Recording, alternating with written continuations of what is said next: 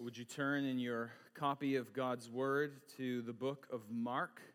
If you don't have a Bible with you this morning and you'd like to borrow one, there are Bibles over on the table over there that you can use any time you need. If you don't own a Bible, that Bible that you borrow for the morning, you can keep that. That's our gift to you. I would encourage you to take that and use it. If you would like someone to read it alongside of you as well, we'd love to connect you with someone that would love to do that as well. If you don't know where to find the book of Mark is in the New Testament. So in the latter half of our Bibles, or the latter portion of our Bibles, the New Testament begins with the four Gospels with names that you would recognize: Matthew, Mark, Luke, and John. Obviously, Mark is the second one. That's the one that we'll be working through.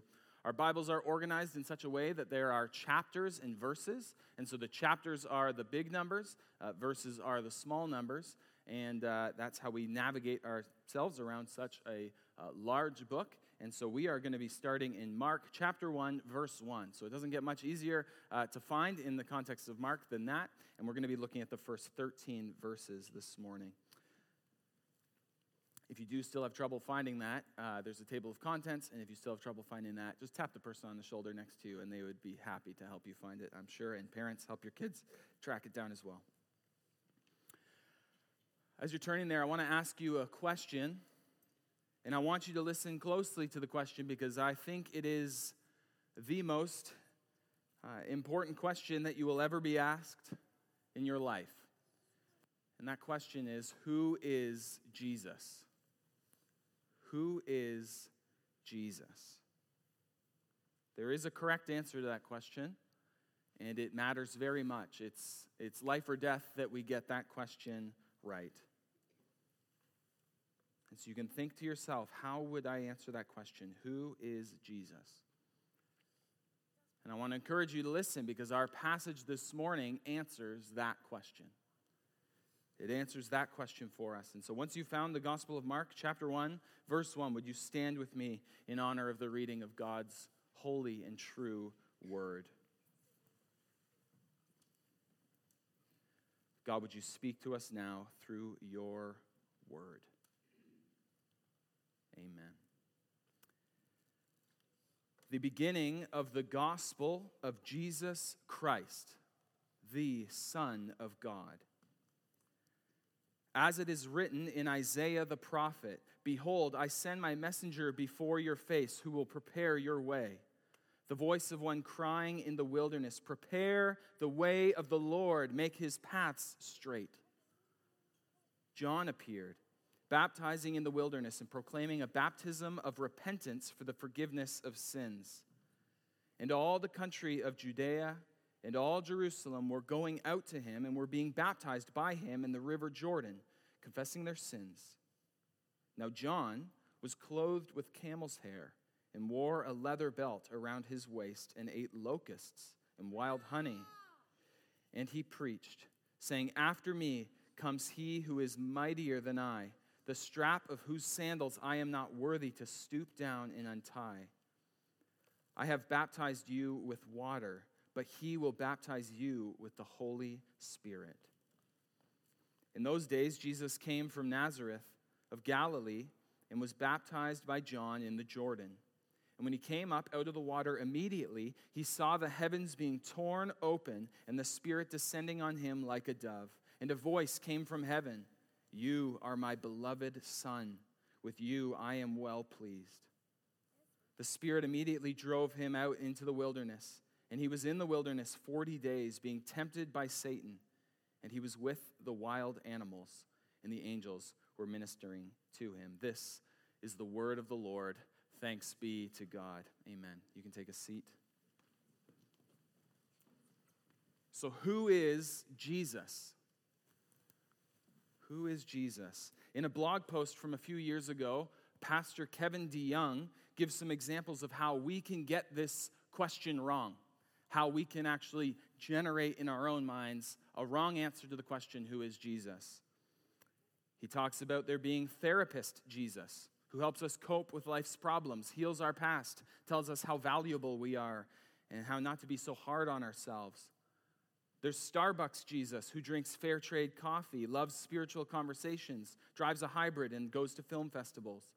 There's open-minded Jesus, who loves everyone all the time, no matter what, except for people who are not as open-minded as you. There's touchdown Jesus, who helps athletes run faster and jump higher than the non-Christians and determines the outcome of Super Bowls. There's martyr Jesus, a good man who died a cruel death so that we can feel sorry for him. There's gentle Jesus, who is meek and mild with high cheekbones, flowing hair, walks around barefoot, wears a sash, and looks German. There's hippie Jesus, who teaches everyone to give peace a chance. Imagine a world without religion and helps us remember that all you need is love. There's platitude Jesus, good for Christmas specials, greeting cards, and bad sermons. He inspires people to believe in themselves and lifts us up so that we can walk on mountains. There's revolutionary Jesus, who teaches us to rebel against the status quo, stick it to the man, and dream up impossible utopian schemes. There's guru Jesus, a wise inspirational teacher who believes in you and helps you find your center. There's boyfriend Jesus, who wraps his arms around us as we sing about his intoxicating love in our secret place. There's good example Jesus, who shows you how to help people change the planet and become a better you. And then there's Jesus Christ, the Son of the living God. We can see from that wide sampling of what Kevin DeYoung writes that there's a lot of answers to the question, who is Jesus? And so I ask you again, I want you to really think in your own mind, who is Jesus? Well, the first 4 books of the New Testament, as I've said, are called the Gospels. They tell the story of Jesus. They tell the same story from different vantage points. And this morning, I want to embark on a journey through one of those accounts, the Gospel according to Mark. Now, Mark is the shortest of the 4 Gospels by far. It's punchy, it moves quickly, but it doesn't skimp on detail, I think you'll find. I think there's a bit of a caricature that we have about the Gospel of Mark, that maybe it's like an abridgment or a short version of the other Gospels. Well, that's not true. If we look just at the amount of detail and facts that are contained, Mark just doesn't waste words. What we can also that helps shape our understanding of this too is the fact that most agree that Mark is the first gospel. It's the first gospel that was written. And this makes this document incredibly significant. Most understand the Gospel of Mark to be written around 60 to 70 A.D. Mark, or John Mark, as we may see his name as he comes up in different books of the Bible, he is a close associate with the Apostle Peter, who is a very close friend of Jesus, who we'll hear lots about. We'll hear lots about Jesus, but we'll also hear lots about Peter as we study the book of Mark. And from the earliest days of Christianity, it was understood that Mark wrote on behalf of Peter, because Mark wasn't one of the apostles. He wasn't along for the ride, so to speak, but he was documenting Peter's experience and what Peter saw and heard. Now, the purpose of Mark's gospel is to encourage Christians. It's to encourage Christians specifically in Rome who were facing intense persecution. And there's both internal evidence, which would be evidence from the gospel itself, right in the text, that leads us to believe that. And there's also external evidence, what other people wrote about Mark's gospel very early on in church history that make us believe that. Because around this time when Mark wrote this gospel was when Emperor Nero was cracking down on Christians. He was systematically and violently persecuting them. Nero didn't like Christians. He even blamed them for the great fire in Rome. Various accounts record the horrific things that Nero did to Christians. To those who would profess faith in Christ, he would crucify them in horrible ways. He would burn them at the stake. There's even stories of him using them as torches to light his garden parties. He would send Christians out into the arena with wild animals to be killed for entertainment. This is the setting of who would be the first recipients of this document, these Christians who were facing this kind of persecution. And so Mark wrote to give the Christians facts, but he wrote to give them a lot more than just facts. They needed hope. They needed good news in a world of bad news. And so in writing this book, Mark gives them the answer to the most important question in the world. Who is Jesus? Because if they were tempted to have a distorted view of who Jesus is, it simply wouldn't do. But if Jesus is who he says he is, if he's done what they've said he has done, that would give them a hope that stretched far beyond the incredibly difficult circumstances that they found themselves in the present. It would give them a hope that even stretched beyond death itself. They were in a scary place, but they could be encouraged that Jesus, the Son of God, the promised Christ, lowered himself to their level, even to death itself, so that they could find life. And so the same is true for us today, friend. You may be here and you may be thinking you like the sounds of, Starbucks Jesus or open-minded Jesus. But what about when life gets real? Is there any hope there? We need a real Jesus for real life. It's where we can find real hope. And so this is the big idea that I hope you see from Mark 1, chapter 1 to 13, is that Jesus is the Son of God, and that is good news. If you've been in the church for a long time, that might not sound like a profound statement, but it indeed is a profound statement. Jesus is the Son of God, and that is good news for you today. We see this all through our passage this morning, but we see it right in the very first verse, a verse that's bursting with significance, a verse that I almost just preached the whole sermon on. But verse 1 says, "The beginning of the gospel of Jesus Christ, the Son of God." The word gospel we've talked about lots of times here at this church, but the word gospel literally means good news. It wasn't a word that was invented for Christianity or for Christians to talk about the gospel as we know it. It just was a word that meant good tidings, good news. It was used for the arrival of a king. If a king showed up, you'd be saying, the gospel, this is the gospel, the king is here. Or if there was victory from a battlefield or any other kind of form of good news. We see an example of this in 9 BC. When Caesar Augustus was born, it was heralded as the gospel. Since he was thought of as a god, his birthday signaled the beginning of the good news for the world.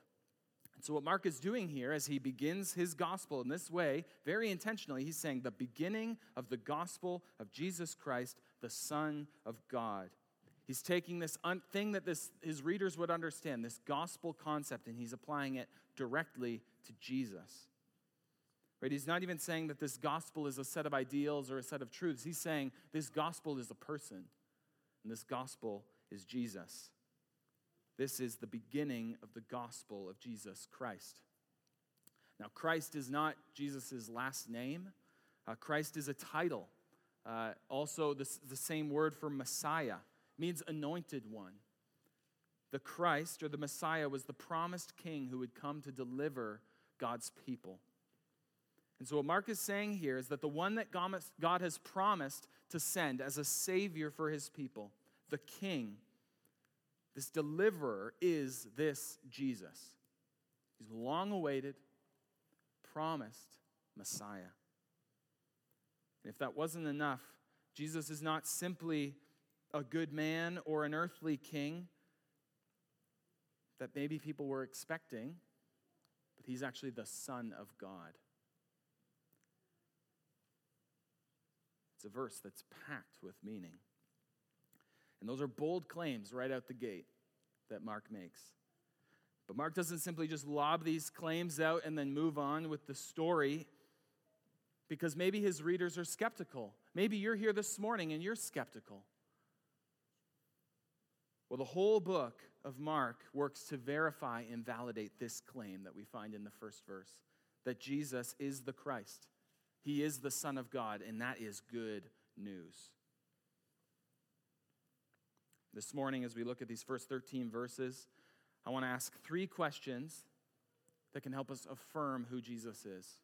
The first question, what do the Old Testament prophets say about Jesus? What do the Old Testament prophets say about Jesus? We find this in verses 2 and 3. Look there in your Bibles. It says, "As it is written in Isaiah the prophet, behold, I send my messenger before your face, who will prepare your way. The voice of one crying in the wilderness, prepare the way of the Lord, make his paths straight. Now this quotation is actually a compilation of a couple different quotations from the Old Testament, a couple Old Testament prophecies. And Mark does not quote from the Old Testament quite as much as the other gospel writers, but he obviously thinks it's important because after his lead-in sentence, his kind of topic sentence, he goes right to the Old Testament here with this compilation passage. And we can study these words that we see in front of us, and that's really helpful. When you run into Old Testament quotations in the New Testament, you want to look at what those words say. But I heard one pastor one time describe Old Testament quotations. He compared them to hyperlinks. Are we familiar with hyperlinks? So when you're in a document or you get an email and then there's something that's blue and gets underlined, if you click on it, it takes you somewhere. That's what a hyperlink is. You don't only have to look at the words of the hyperlink, you can click on it and it gives you the whole context, the whole meaning of what that hyperlink is. And so we can do the same with Old Testament quotations. We can essentially click on the hyperlink and it takes us back to where they came from. And so the majority of this quotation comes from two places. The first half comes from Malachi chapter 3, verses 1. And then if we click on the second part of the hyperlink, it takes us to Isaiah chapter 40, verses 3. This is what we heard in our call to worship this morning. Now, Mark only references Isaiah. This is common that he would reference or that writers would reference the more notable or the more direct quotation. And so we don't have to be surprised that he doesn't reference Malachi. He talks about Isaiah here and then summarizes. Now, what do these quotations tell us if we click on the hyperlink and we get a little bit more context? Well, Malachi chapter 3 is a passage of judgment. It's a call for repentance to God's people. Now, second, Isaiah 40 is a passage of salvation and hope. And so in this quotation, in this hyperlink that we click on, it starts to set a stage for us of two twin themes, judgment and salvation. Judgment and salvation. The whole Bible is littered with these themes, even salvation through judgment. And so there's a dense symbolism that comes out of this as we think about the direct context of where these quotations came from, as well as the rest of the quotation itself. Boys and girls, this is a tip for you. As you listen to sermons and as you read the Bible on your own, a good clue as you're studying of what's important is look for things that are repeated. Okay, you want to look for things that there's repetition. If something is said over and over and over, it's often very important. And we find that in this passage, in Mark 1:1-13. We find the word wilderness repeated over and over and over. Now, the wilderness carries a lot of symbolism too. If we know our Bibles, we can think of many instances where wilderness is described as a central theme in Scripture. We think of Adam and Eve when they existed in this garden paradise, but when they sinned against God, they were driven out, into the wilderness. When we think of Cain, when he was condemned for his sin against his brother, he was then condemned to be a wanderer in the wilderness. We think of the Israelites who grumble and complain, and then they have to spend years in the wilderness. The wilderness is an agent of judgment.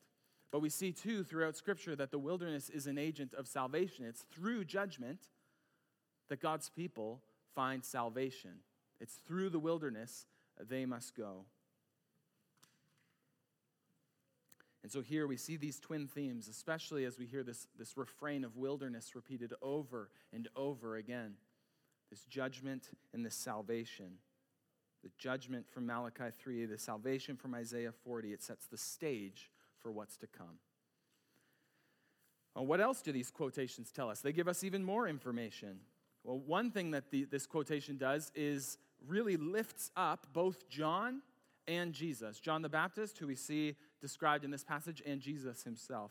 How does it lift these guys up? Well, first it lifts up John the Baptist because it talks about him as this messenger from God, as a prophet. He's not just some crazy guy in the woods, right? Because that's what we picture when we hear the description of John the Baptist. This guy's a bit of an odd duck, right? But the way that this quotation lifts him up is that he is a messenger from God. Not just a messenger, the messenger. He is the forerunner to Jesus. Now, it also elevates Jesus himself. Because as we heard for Isaiah 40 as an example, it was talking about this promised one who would deliver the people.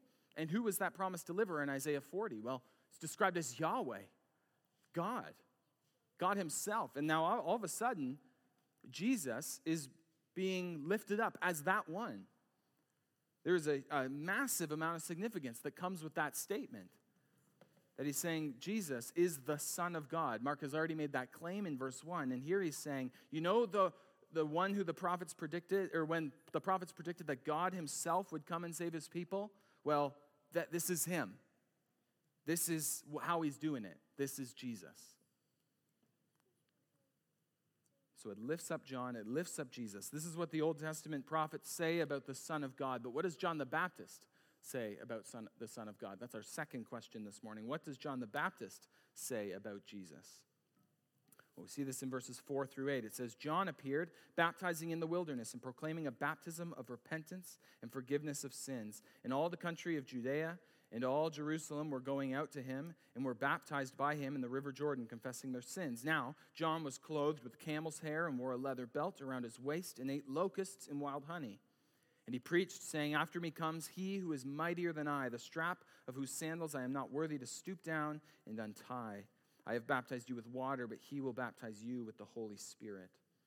Now, we can easily get distracted by some of the details in this passage. And some of these details, again, they might feel distracting, but they're actually incredibly illuminating.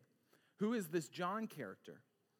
Well, again, as I said, to our ears, we might think he just sounds like this crazy dude in the wilderness. Now, he is a bit odd, but his oddities matter very much. This description of his clothing is very closely aligned to the description of the clothing of a prophet in Zechariah chapter 13. Even more explicit of a connection is where we see in 2 Kings chapter 1, where Elijah the Tishbite is described as one who wore a garment of hair and a belt of leather.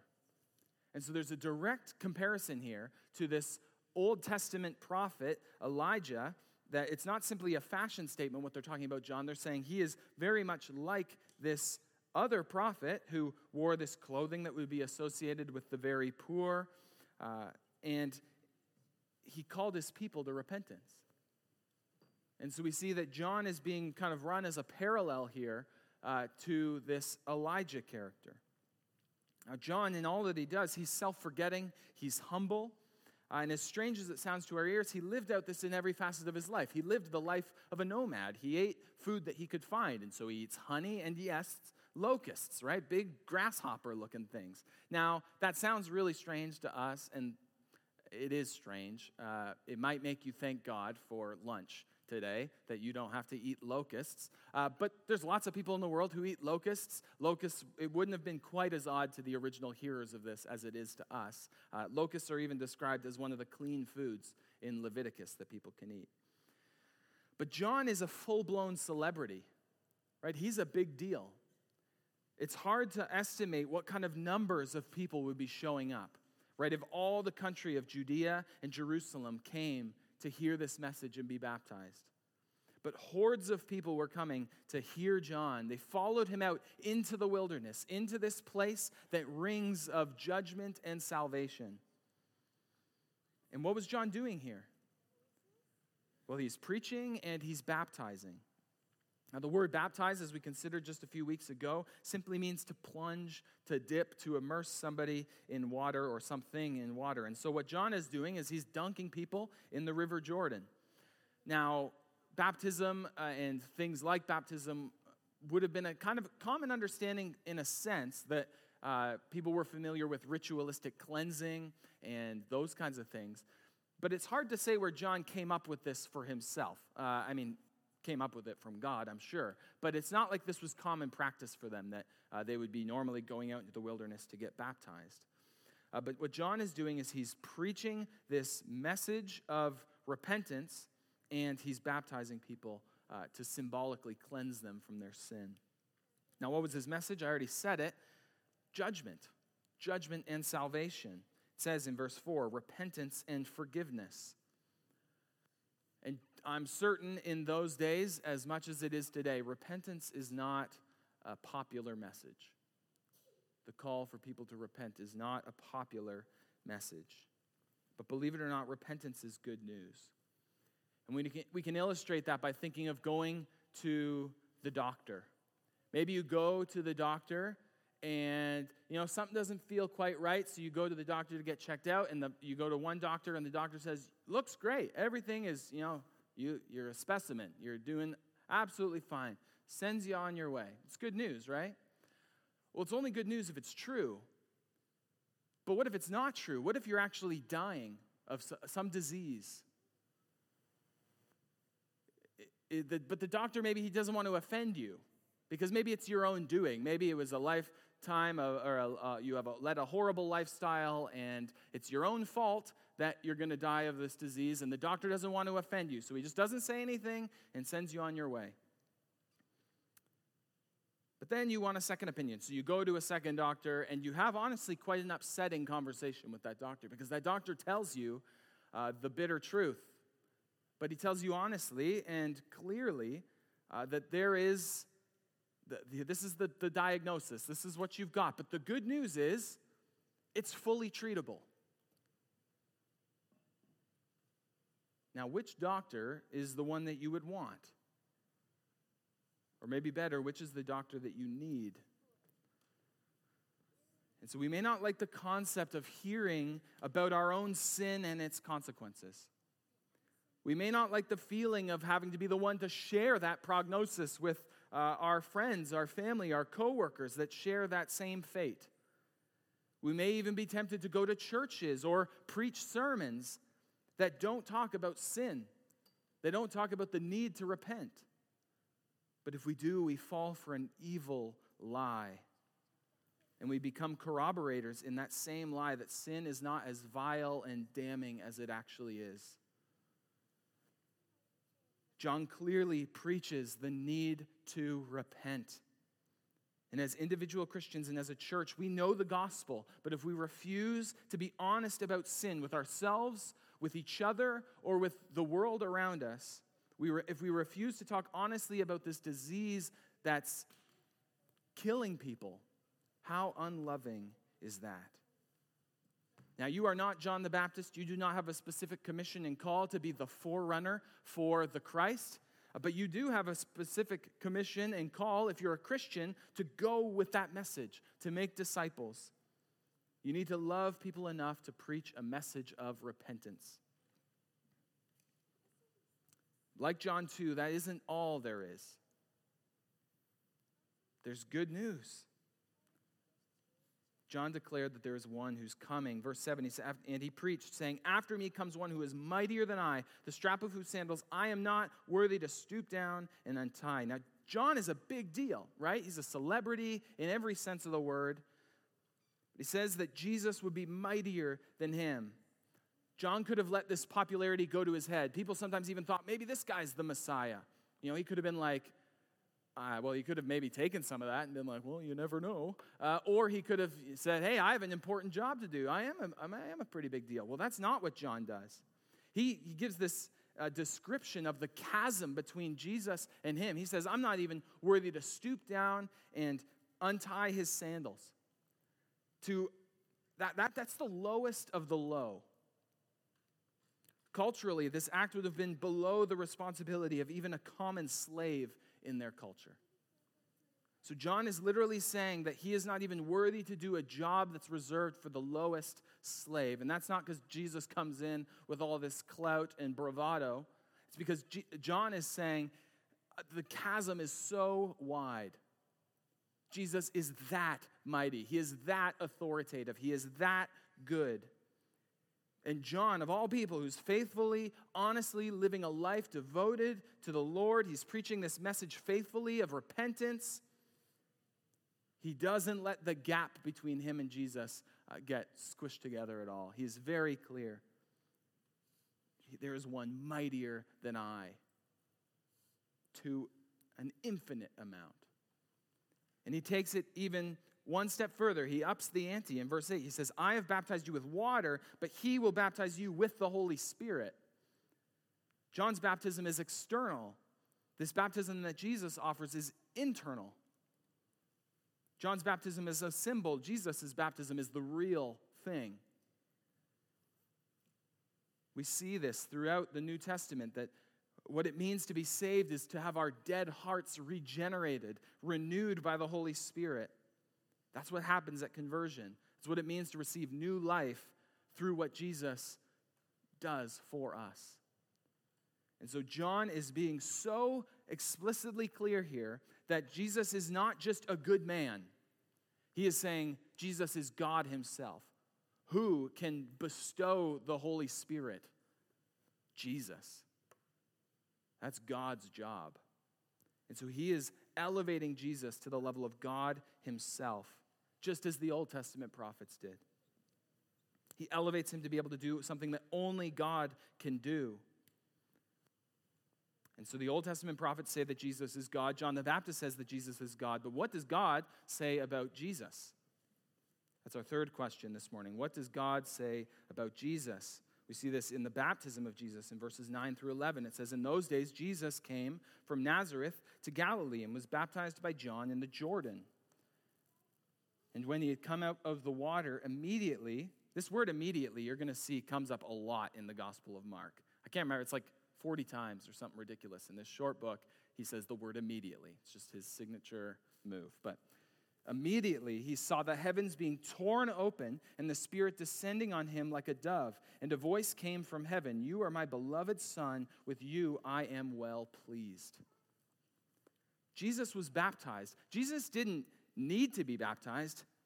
He was sinless, and he remained sinless until he would die for the sins of the world. So a great question to ask of this passage as you're studying it, or maybe you've thought this before, why was Jesus baptized? Well, we've already said it. Jesus came to pay for the sins of the world. Everything about what Jesus does here is condescending, and I mean that in the right sense of the word. We're going to sing a song later which talks about Jesus condescending, and it always kind of jars me because we think of condescending as a really insulting thing, but what it really just means is lowering to someone else's level. And so when Jesus condescends, he comes down to the level of humanity. He literally brings himself down to us. Jesus leaves his throne in heaven to save us, not because he needed to for himself, but he did that for us. He doesn't come to save us because he's lonely.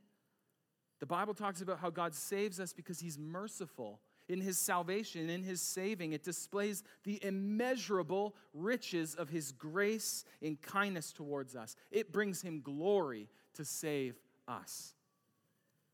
Now, Jesus didn't come as an earthly superpower. He came as a humble Savior. Jesus united himself with the humanity he came to save by becoming human. He united himself with those that he came to save by being lowered down into the waters of the baptism that they deserved. Not because he needed to repent. He never sinned. But his entire mission, his whole mission, was to willingly place himself among the guilty. This is at the heart of the best news in the world, church. What kind of God would stand in place for someone under a death sentence? Well, Jesus would. Jesus did. And he did that for you if you would simply turn from your sin and trust in Christ alone for salvation. This is the beauty of the gospel, that we are tainted with our sin. We deserve punishment.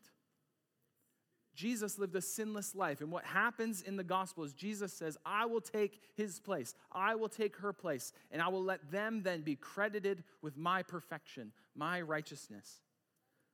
The message of Christianity is a message of judgment and salvation. Right? Don't downplay the reality of judgment. The good news about it, though, is that judgment does not need to fall on you. That judgment falls completely on Christ. The gospel is a message of judgment and salvation. The sinless Son of God came to save humanity. And we see that God affirms his identity and mission. It says that the heavens are torn open for a second. I think I always just imagine that like the clouds, slow. I was looking out the window this morning. The clouds were absolutely flying. They were moving quick. But I think what's being described here is something far grander than simply some clouds moving apart. What would it look like for the heavens to be torn open? But it's symbolically demonstrating exactly the reality of what's happening here, that Jesus, the Son of God, the very person and glory of God in the flesh, came to earth. Heaven is meeting earth. And Jesus, we see here, is empowered by the Holy Spirit. The Holy Spirit descends on him like a dove, and he empowers him for his earthly ministry. And then this voice comes from heaven affirming exactly who Jesus is and what he came to do. This gives us even more. It's not simply just the statement that God says from heaven, "You are my beloved Son, with you I am well pleased."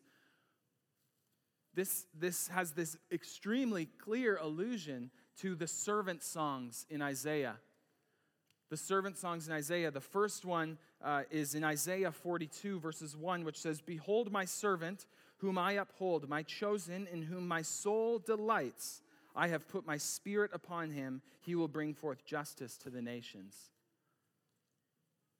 That's the first servant song. Very similar language to this, "You are my beloved Son, with you I am well pleased." And all this builds up to where this all culminates in the final servant song, which is the familiar passage we know, Isaiah 53, which tells of this Savior who would come and bear the sins of the world. So in God's affirmation of Jesus in Mark 1:11, he is affirming Jesus and his ministry that he came to do. And he does that by saying, "In the present, you are my Son, I am well pleased." But he also points back to these promises that were made centuries earlier. This is our Savior, the Son of God, who then we see driven out deeper into the wilderness to be tempted by Satan.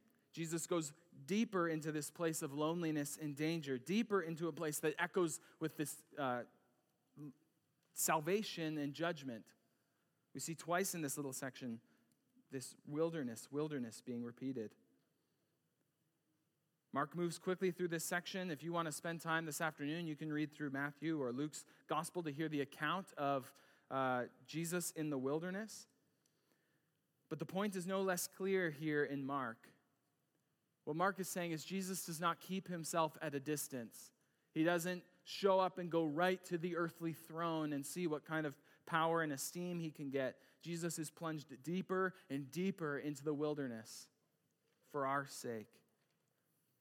Mark 1 makes it very clear that Jesus, the Son of God, the promised King, the anointed one who would come, is also the humble servant. He comes to us. That's exactly the Savior that we need. Jesus was tempted as we are, but without sin. Jesus came and went toe to toe with our greatest enemy, Satan and sin itself. And spoiler alert, Jesus wins. And so as we conclude, I want you to think, literally imagine yourself as a Christian living in Rome in the first century. You hear that Nero is cracking down on Christians, killing many of your friends. You wonder whether you're going to face a similar fate as word spreads that Nero's rounding up more and more Christians to make a spectacle of putting Christians in a ring with wild animals to be killed. And so you and your Christian brothers and sisters are hiding in the catacombs, the tombs below the city, fearing for your life. And it's like Satan himself is out to get you. What do you do? Do you give up on this whole Christian thing? Do you recant your profession of faith? Well, if you follow whatever the first century equivalent of the Starbucks Jesus is, you would. Because there's no power in that. But then all of a sudden you hear that the Christians are getting together. Because Mark, a friend of the Apostle Peter, wrote down the life and ministry of Jesus. And they're going to get together to hear about these stories that you've heard before, but you're tempted to doubt. And when you get together with your Christian friends, you hear and are reminded within the first minute that Jesus is the Christ, the promised one of God who would come to save his people. He was promised since the earliest days of humanity and prophesied about over and over, each one of those prophecies coming true. Then you hear of John the Baptist, who you've heard many stories of. He's a true celebrity in his own right. But he says that even compared to Jesus, he was less than a slave. And then you hear the story of God himself declaring that Jesus was his son. He came to fulfill a mission that pleased God. He is the promised suffering servant, a man of sorrows who was no stranger to grief.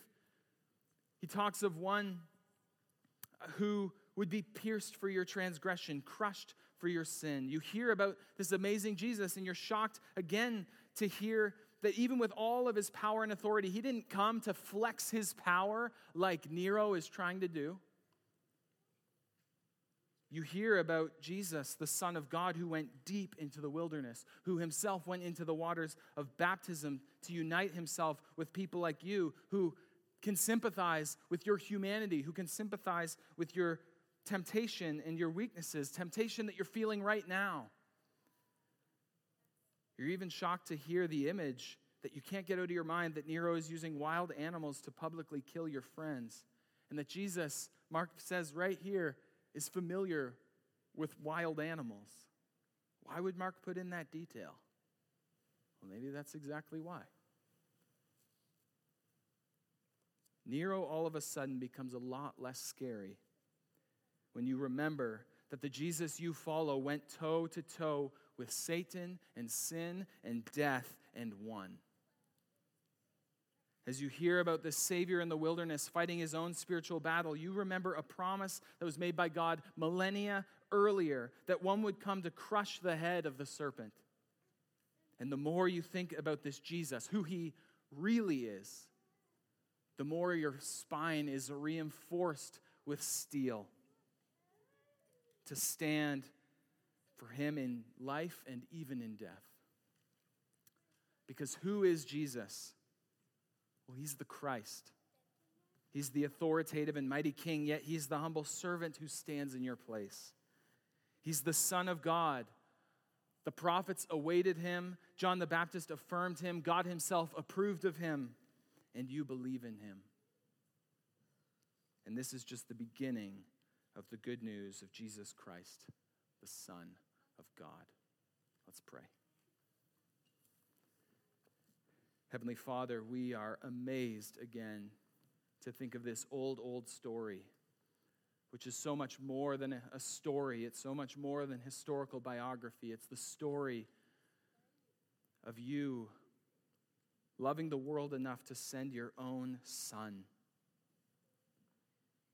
God, we thank you for this glorious good news that saves and transforms. Would we come away today asking the question, honestly, who is Jesus? And would you soften and open each of our hearts to have a grander view of who this Savior is and what it means to follow him? Heavenly Father, as we eat and drink the bread and the cup, help us to think of this Savior, to think of our hope, to think of this one who condescended to ransom us. In Jesus' name we pray. Amen.